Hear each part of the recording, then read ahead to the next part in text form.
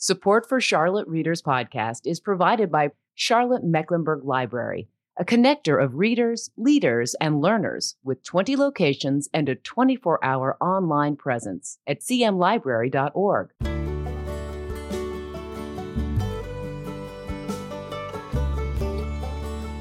Welcome to Charlotte Readers Podcast, where authors give voice to the written words.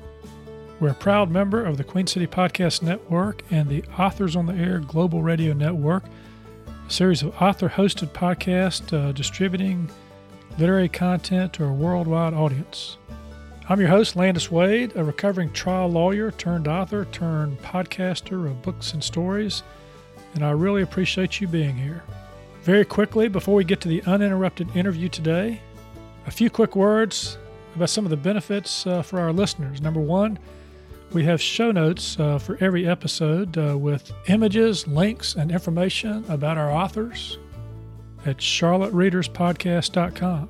And number two, if you're into audiobooks, we have a relationship with Libro.fm, which supports indie bookstores. If you sign up with Libro to get your audiobooks and use the promo code CharlotteReader, you'll get an extra audiobook free. Number three, if you go to charlottereaderspodcast.com or my personal website, landiswade.com, and you sign up for the book report, you're going to get it every other Tuesday. And here's what you'll get: recommended readings, author interviews and videos, reading and writing tips, doses of inspiration, a free ebook by yours truly, and more. We won't spam you. That takes way too much time. And finally, we've got a lot of great content that we put out on our exclusive Patreon channel. If you like what we do here, that is our mission of helping authors give voice to their written words, and you'd like to help us defray the costs of this project, you can jump over to Patreon, that's patreon.com/Charlotte Readers Podcast, and you can tap into all the great extra content we've got that's curated by our authors and me about their writing lives and the craft and business of writing and other things too. But enough with the prologue. Let's get to the uninterrupted story of our guest and the one they've written. In today's episode, we visit with Jackie Castle, author of The Seclusion, a timely dystopian thriller which showcases the danger of totalitarianism in America in the year 2090. It was the Forward Indies Book of the Year award winner in science fiction and the winner of the North Carolina Author Project. When best friends Patricia, Patch, and Rex discover an old van filled with dangerous contraband, that's books from before The Seclusion, the pair head on a journey to save Patricia's father and truly understand how events happening now cause this uncertain future. Atia Abawi, award-winning foreign correspondent and author of The Secret Sky and A Land of Permanent Goodbyes, calls The Seclusion a terrifying glimpse into what could be at the end of the path America is on today. Castle does an amazing job transporting us into the future. Too great a job. Jackie, welcome to the show. Thanks so much for having me, Landis. It's a pleasure to be here. Yeah, it's our second time together because we were together with the North Carolina Humanities Council when we talked about the book by Pablo Bacigaluque on the water knife. So that was fun. That's right. People can listen to that as well if they go to the North Carolina Humanities Council website. But we're here today to talk about your book, The Seclusion. First of all, congratulations on the book. Thank you. Thank you so much. Before we dive into the book, I would like to talk a little bit about your publishing success with this book. You're an independently published author. Why did you choose to publish independently, and are you glad that you did? It's hard to break into the publishing world. And so this was a first book. I'd never written fiction before. I have been a journalist and a copywriter for about 14 years, but this was my first kind of venture into the world of fiction.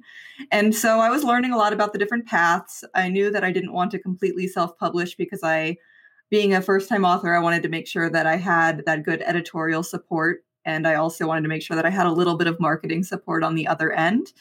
So I ended up opting for a company called Inkshares, which is a small to medium-sized indie press, and they actually run on a crowdfunding model. And so this book was crowdfunded back in 2000, I think late 2016. And so basically the process works that you put a few chapters up on their site and then you run a crowdfunding campaign, kind of like you would with Kickstarter or Indiegogo. But the difference is that once you reach that certain threshold of pre-orders, then this publishing company steps in and publishes your book. And so I did that. I put a few chapters up. It was a very timely story and it was well received, and ended up selling 750 copies of the book, what turned out to be about a year and a half before it was even published. And so it was a really interesting journey. And then I'm actually have my sequel in production with them right now as well. And that should hopefully be out this fall. Yeah, that's an interesting way to go about it. The crowdfunding approach, because you get a chance to work with people who've been around the block before, and you can do indie publishing a number of different ways. Of course, you can hire your own editorial team, your copy editors, your cover editors. But if you're getting into it for the first time, it's probably nice to have someone who knows what they're doing in the process. Right, especially when you haven't been in that world yet. I think that if I chose now to self-publish, I would have, met those people that I trust, and I would have some names for editors that I would like to work with. But just getting into it at that point in time, I didn't have that community yet. And so this was a great way to get into it and also not have to front all of the costs myself. Mm-hmm. And so I wanted to kind of have that support as I learned about, the publishing industry. And I'm not sure what I'll do for the next series or the next book that's standalone. We'll just kind of take that one day at a time. Well, and we're going to be when we get over to the Patreon channel, listeners, Jackie's going to join me there at Patreon, patreon.com/Charlotte Readers Podcast. We're going to be talking about marketing, book marketing outside the box, because as an indie author, well, pretty much as a traditional author too, but as an indie author in particular, you've really got to think about marketing. And so she's going to be sharing her secrets with us when we get over there. But Jackie, you had some good recognition here. Forward Indies Book of the Year Award winner in science fiction, the 2020 Indie Author of the Year through the Indie Author Project. Now, are these things that you kind of you put your book in the mix and then you hope it does well? Is that how it works? Yeah, I mean, they're all kind of leaps of faith. For the Forward Indies, that is run by Forward Reviews magazine. And so they do kind of a contest with lots of different categories and genres. And so mine placed in the top 3, which was award winner. So I think mine ended up being silver in science fiction for 2018. And then the Indie Author Project, which has just been such a ride, is actually a collaboration between Library Journal and BiblioBoard, which is a kind of an ebook connection to libraries. And they put together this contest for indie and self-published authors. And they basically looked at all the books in the state, and they picked a winner in young adult and adult fiction for each state.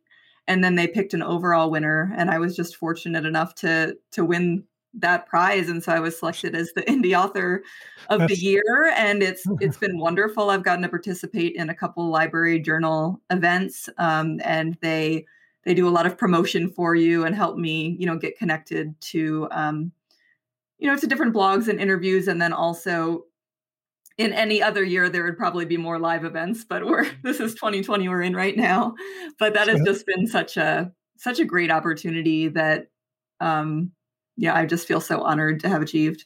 Yeah, that's great. I mean, and of course your book came out in 2018, but then you're submitting to these different contests and you win, you become a winner in 2020. It really keeps your book alive, right? And I'm just wondering, did you have any idea when you started writing this that you would achieve those kind of results? I really had no idea what was to come. And again, I was kind of approaching it from this area of ignorance around the publishing industry, where I was just trying to learn what was going on and get my feet wet and figure out how the heck to make it in this publishing world. And so I was really open to anything, kind of any avenues that would get my book into the hands of readers. And, I am kind of I do have some natural marketing skills. Obviously, you cannot crowdfund unless you're comfortable with that in some respects. And so, I've been able to use some other different channels to kind of promote my work, but just having these, I guess, allies in the process through the people at Indie Author Project and through my publisher has just been invaluable. But no, it's all kind of just been a shock every time I've learned that it's achieved some kind of praise, because I'm like, well, it's my first book. I'm just, humbled by it. It's been wonderful. Yeah. And I don't want to get too caught up in this, but when you say crowdfunded, are you talking about pre-orders where they're agreeing to buy the book, or are they contributing a little bit more to help fund the actual project itself? So the way that Inkshares does it is it's not like Kickstarter where you can select your own perks. It's all based on pre-orders of the book. And so there are different levels, and it is generally $10 for an ebook, $20 for a paperback. So they're paying a little more than you would for like the price on, a bookstore shelf for a paperback book. So it's both, but then they get recognition as a backer if you could buy, say, 3 copies and you would get your name in the book. So there are a few things they try to do with that as well. And so it's a nice combination approach. And it's a very, it's been a wonderful community. I've met a lot of great people through it, other authors and editors. And it's just, it's been a ride. I think they are changing up their model a little bit, but their whole goal is to just unearth those voices that maybe would have gotten lost, in the traditional publishing world. Well, speaking of rides, your book took me on a ride, The Seclusion. I really enjoyed reading it. You get right down to it at the start of the book. This is dystopian literature. It's a world turned upside down.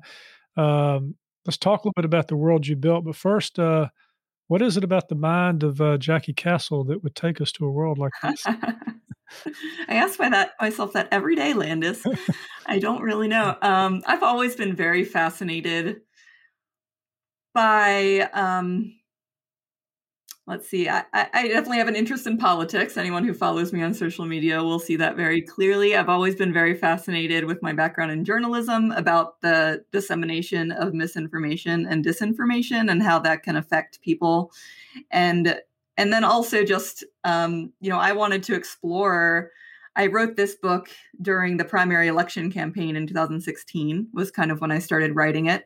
And I just wanted to explore what a world would look like if some of these things that I was hearing came to pass. And if, our nation really became so secluded from the rest of the world and so nationalized that we really had no idea what was going on outside of our borders, almost kind of mirroring life in North Korea right now. And so that was kind of the main overarching premise of the book, is what would it look like, if America had this giant firewall on it and all of its citizens were living in the dark and we really just had no idea what was going on and we were drowning in misinformation, which obviously we have plenty of right now. But what if all the information we were receiving was being filtered through our government and that government was corrupt? Then what would that really look like for a grandchild or a great-grandchild living in that world? And that's kind of where it started. And obviously it grew as I got to know the characters. Yeah. So the year is 2090. It's America. The country is walled off from the rest of the world, but it's not just one wall at the southern border. We've now got 2 walls, right? One to the north, one to the south. Ocean is to the east and the west, and a lot of propaganda. And freedoms are limited by the will of the board. So there's this board, this whatever in the ethosphere. You don't know them, you can't see them, you can't touch them. Yeah. I think on the billboards in your book, as I recall reading it, it looked like they're hands on the table and just pictures of arms that come up to the elbows or something. Right. That's part of the board. And then there are things called compliance officers. Tell us about them. So the compliance officers are, I think that that's pretty common in dystopian and sci-fi literature, kind of the jackbooted thugs, but that are keeping people in line. And so, that's basically it. They're the law enforcement in this future world, and they work for the board. But, as you start to learn as the story unfolds, is they don't really have a window into what they're serving either. And so they're also, not getting the full story about who their leaders are. They have been educated in this way where in this world, everyone's kind of path is chosen for them. And so it's kind of an aptitude test style scenario where people are kind of put on a path and given a job based on, these aptitude scores. And so the compliance officers had no choice whether to become a compliance officer or not. And so, you get to know one of those characters as well, and not to give too much away, but that's actually a much bigger part of book 2. And is learning a little more about the compliance department and one person in particular.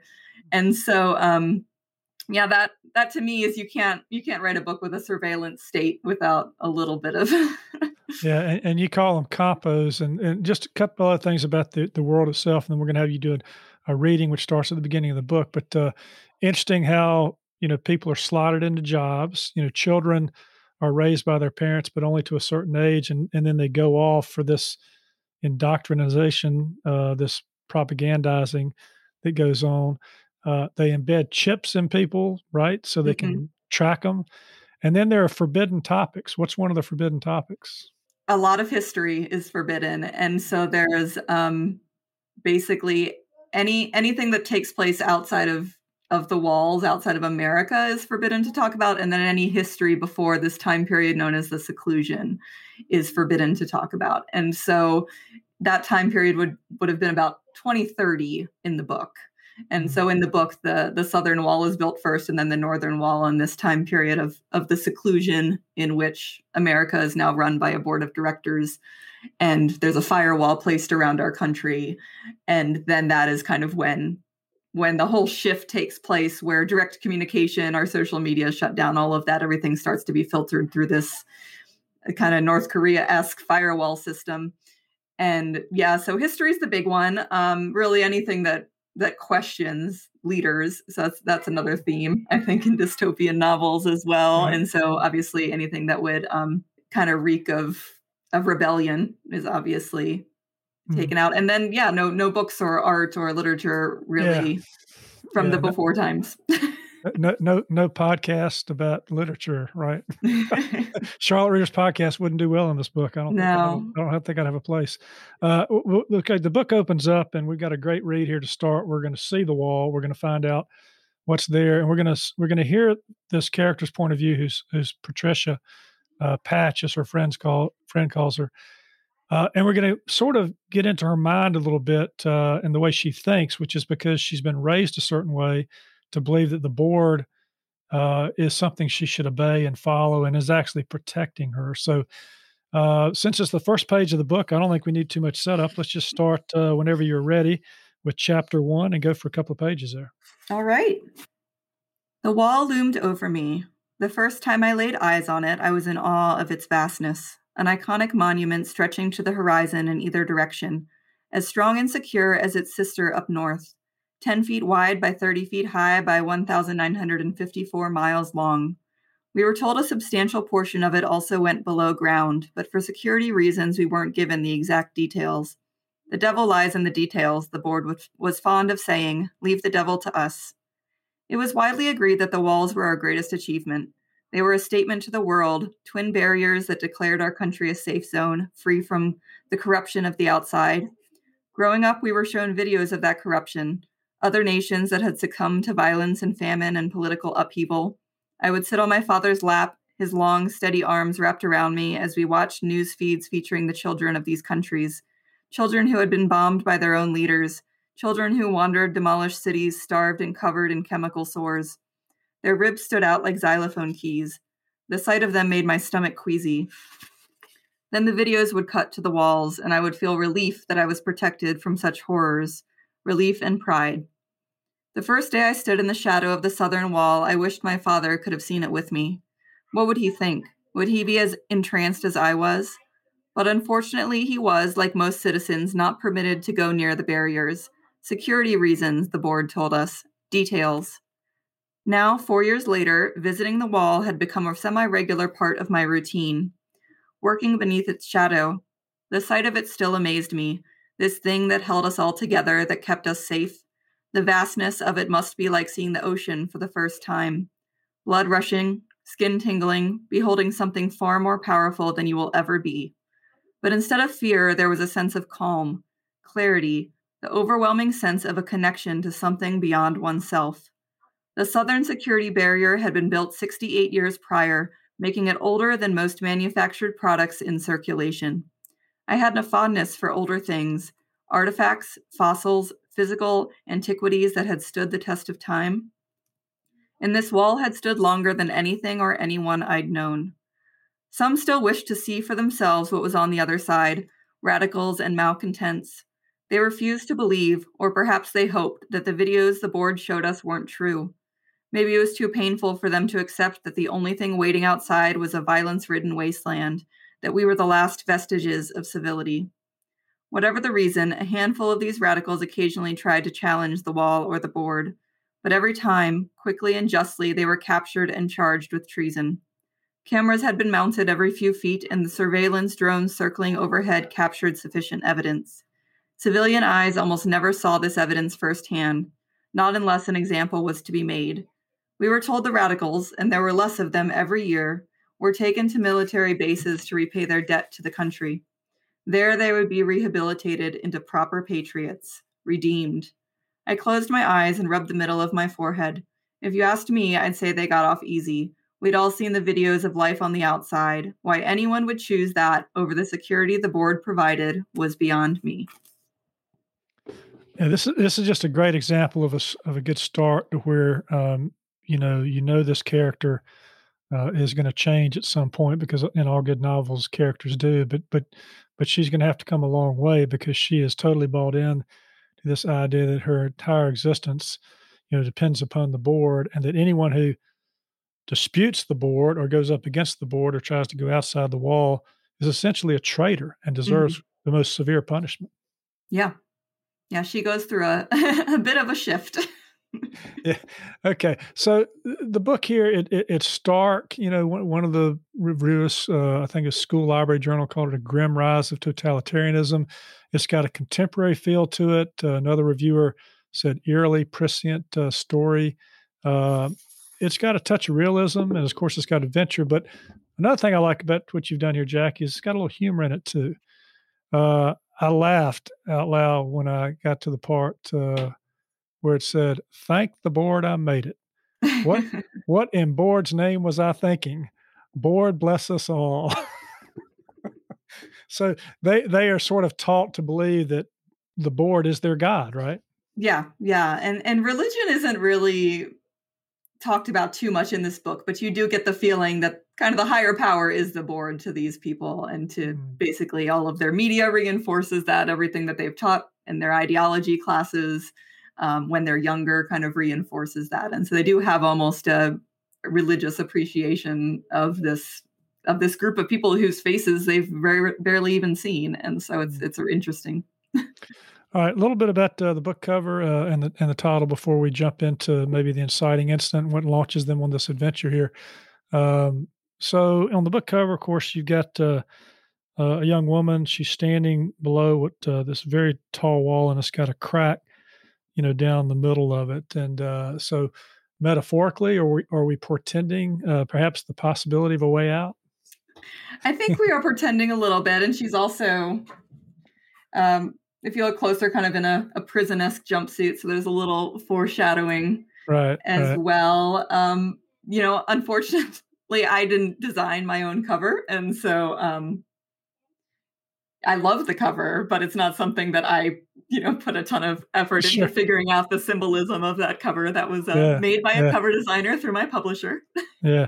So it's called the seclusion, but in some respects it could be the exclusion as well. I mean, at least because you're talking about keeping people out, but in this case, the wall in your book is more designed to keep people in, right? Yeah. Yeah. It's a method of control.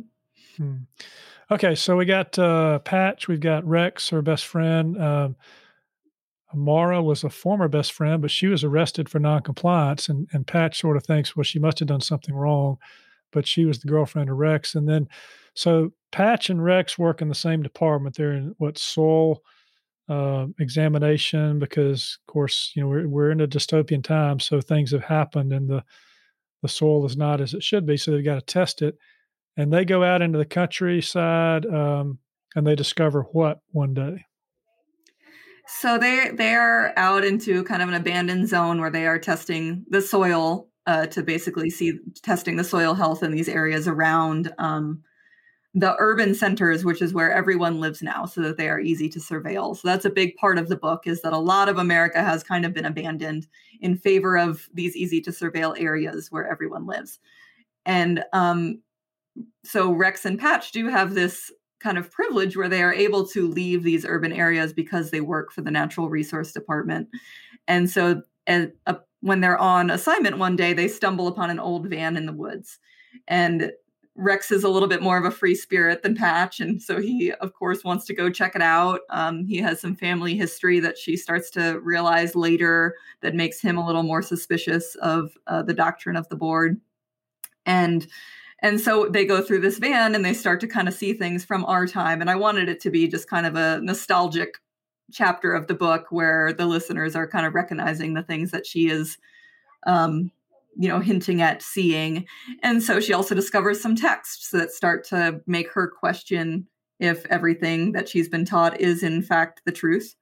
And so that's kind of what sparks her, inquisitiveness about her world. And it was important to me that she be a scientist and that kind of be part of her arc, was that the board, who wants to keep things from her, also trained her to be someone who follows these paths and sees where they lead. And so I wanted to make that part of her story as well. Yeah. So we're in the Southwest, and in this van that's covered up, there's like probably a Diamondback baseball hat in there. And there's there are all other little things that we would recognize from our time period. And then, of course, there's this cache of books that they pull out. And she's never really held a book in her hand.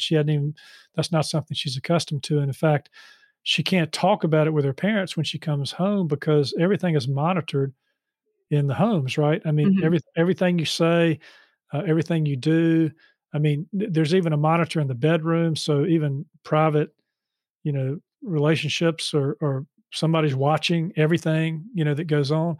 So when they find this, it sort of jars their world, and they have to sort of, she has to come to terms with it. And Rex is really pushing her.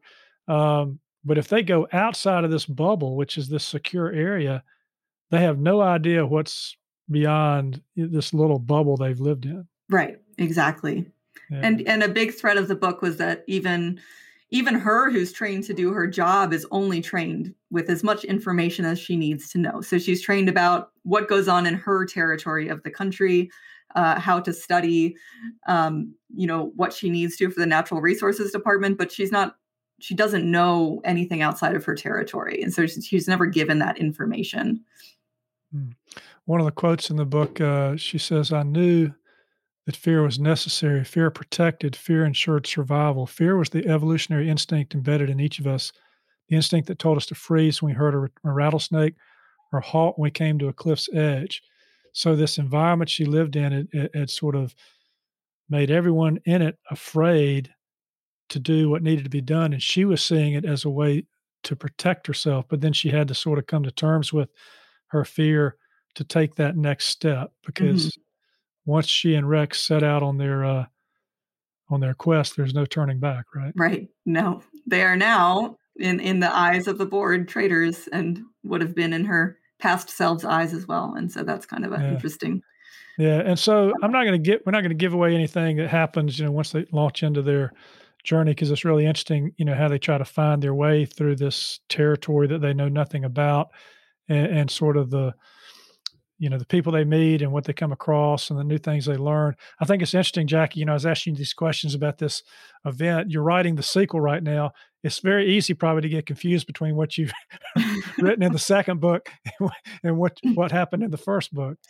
It is. And, I think because most authors know this, if you're an author who's listening, is that your book changes a lot. So your book is very different from the first version that you wrote to the last version that you wrote into what eventually makes it on shelves. And I'll sometimes have to go back and be like, how did I actually reconcile that? I don't remember.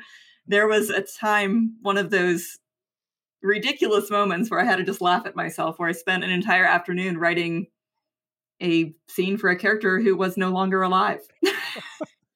Yeah, that I had that experience when we put my 3 Christmas books on audiobooks this summer, and I had to listen to them, of course, proof them and that kind of thing. And I'm listening, I'm getting into it, and I'm thinking, God, I wonder what's going to happen next. It's been a couple of years since I wrote this. Yeah. Well, so it is fun. It's a good, it's I don't always often read dystopian as much, but I enjoy it. I watch the stuff on TV, but this one is sort of psychologically dystopian. It's not Mad Max running around kind of thing, but they're trying to figure out, and use their their guile and their wits to try to, make their way through this territory. Let's talk in the few minutes we have left about writing life.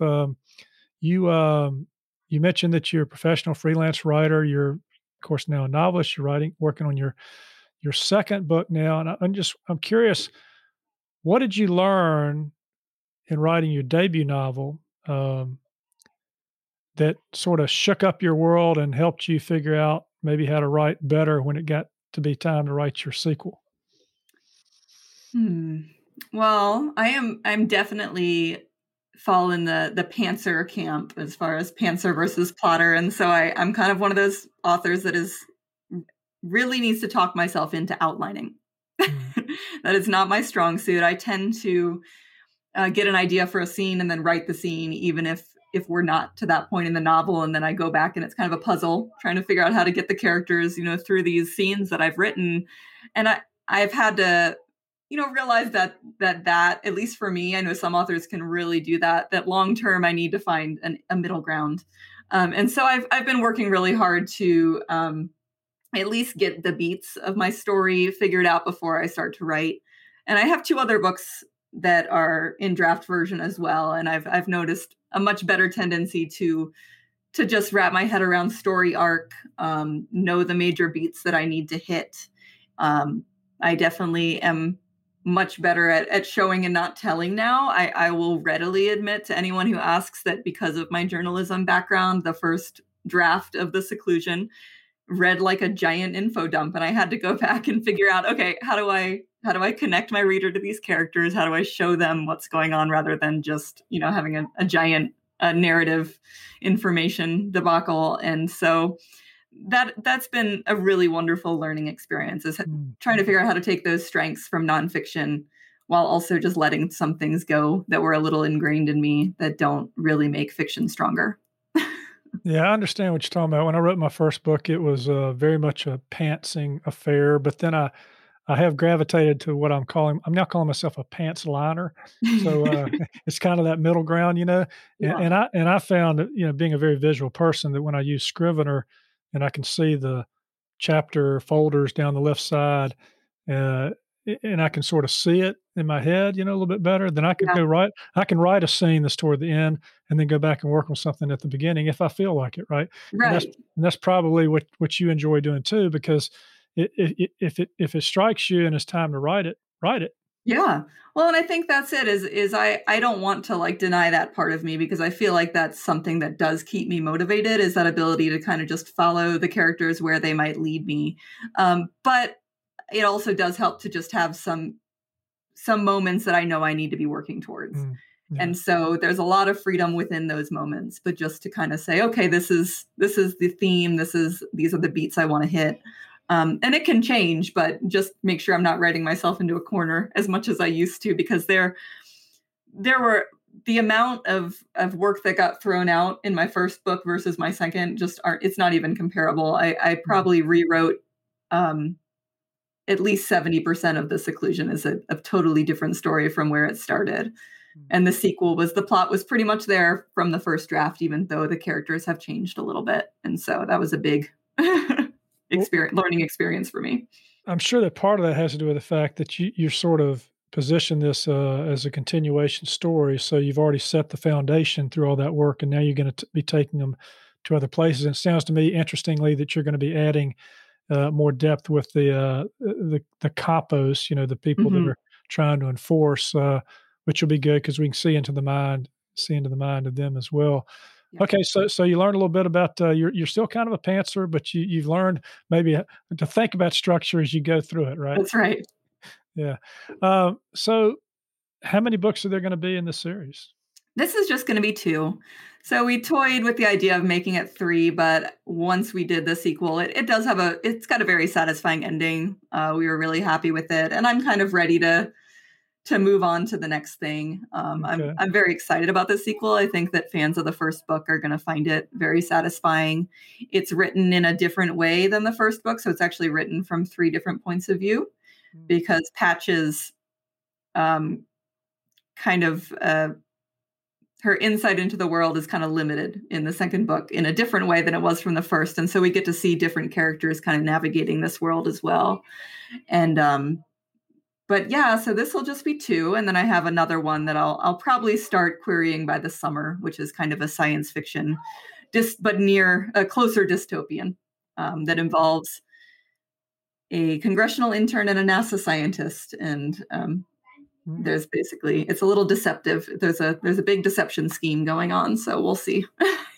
Well, I'm not going to reveal, because I know how this book ends, why I think I understand the need for several point of views going forward. We'll leave that to people to figure out. But I think that's probably a good reason to have that technique when you do it.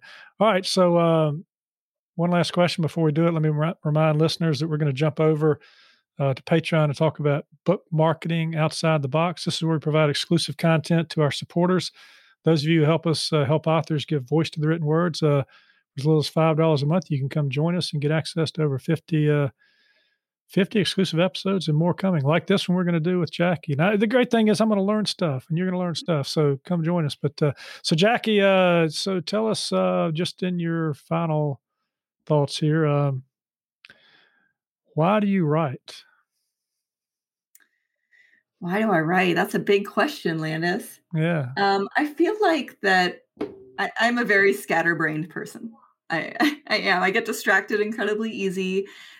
And I feel like writing just kind of helps me organize my thoughts, whether that's nonfiction writing or fiction writing, and just exploring some of my fears even, and what if questions about the world through fiction has just been very cathartic for me.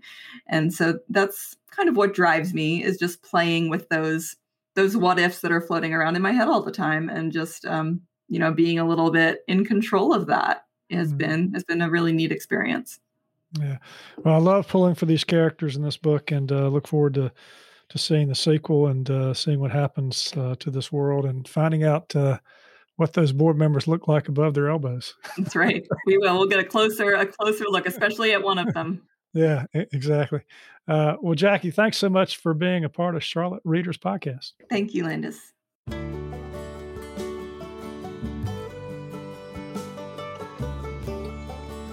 Well, that's it for today. Another fine author giving voice to the written words.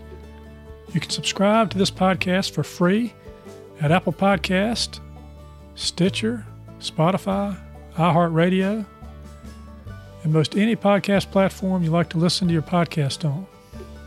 If you like what we're doing, please consider leaving a short written review on Apple Podcasts or the podcast platform of your choice, because when you do, our authors' voices travel much farther and wider in podcast land. And if you're inclined to help us help authors give voice to the written words, and you'd like some member-only content cultivated by our authors and me as our thanks, please consider becoming a member supporter. You can find out how to become a member supporter and more about today's show and all previous episodes at charlottereaderspodcast.com. Thank you for listening. We really appreciate it. I'm Landis Wade for Charlotte Readers Podcast. Charlotte Readers Podcast is a member of the Queen City Podcast Network, powered by OrthoCarolina. For more information, go to queencitypodcastnetwork.com.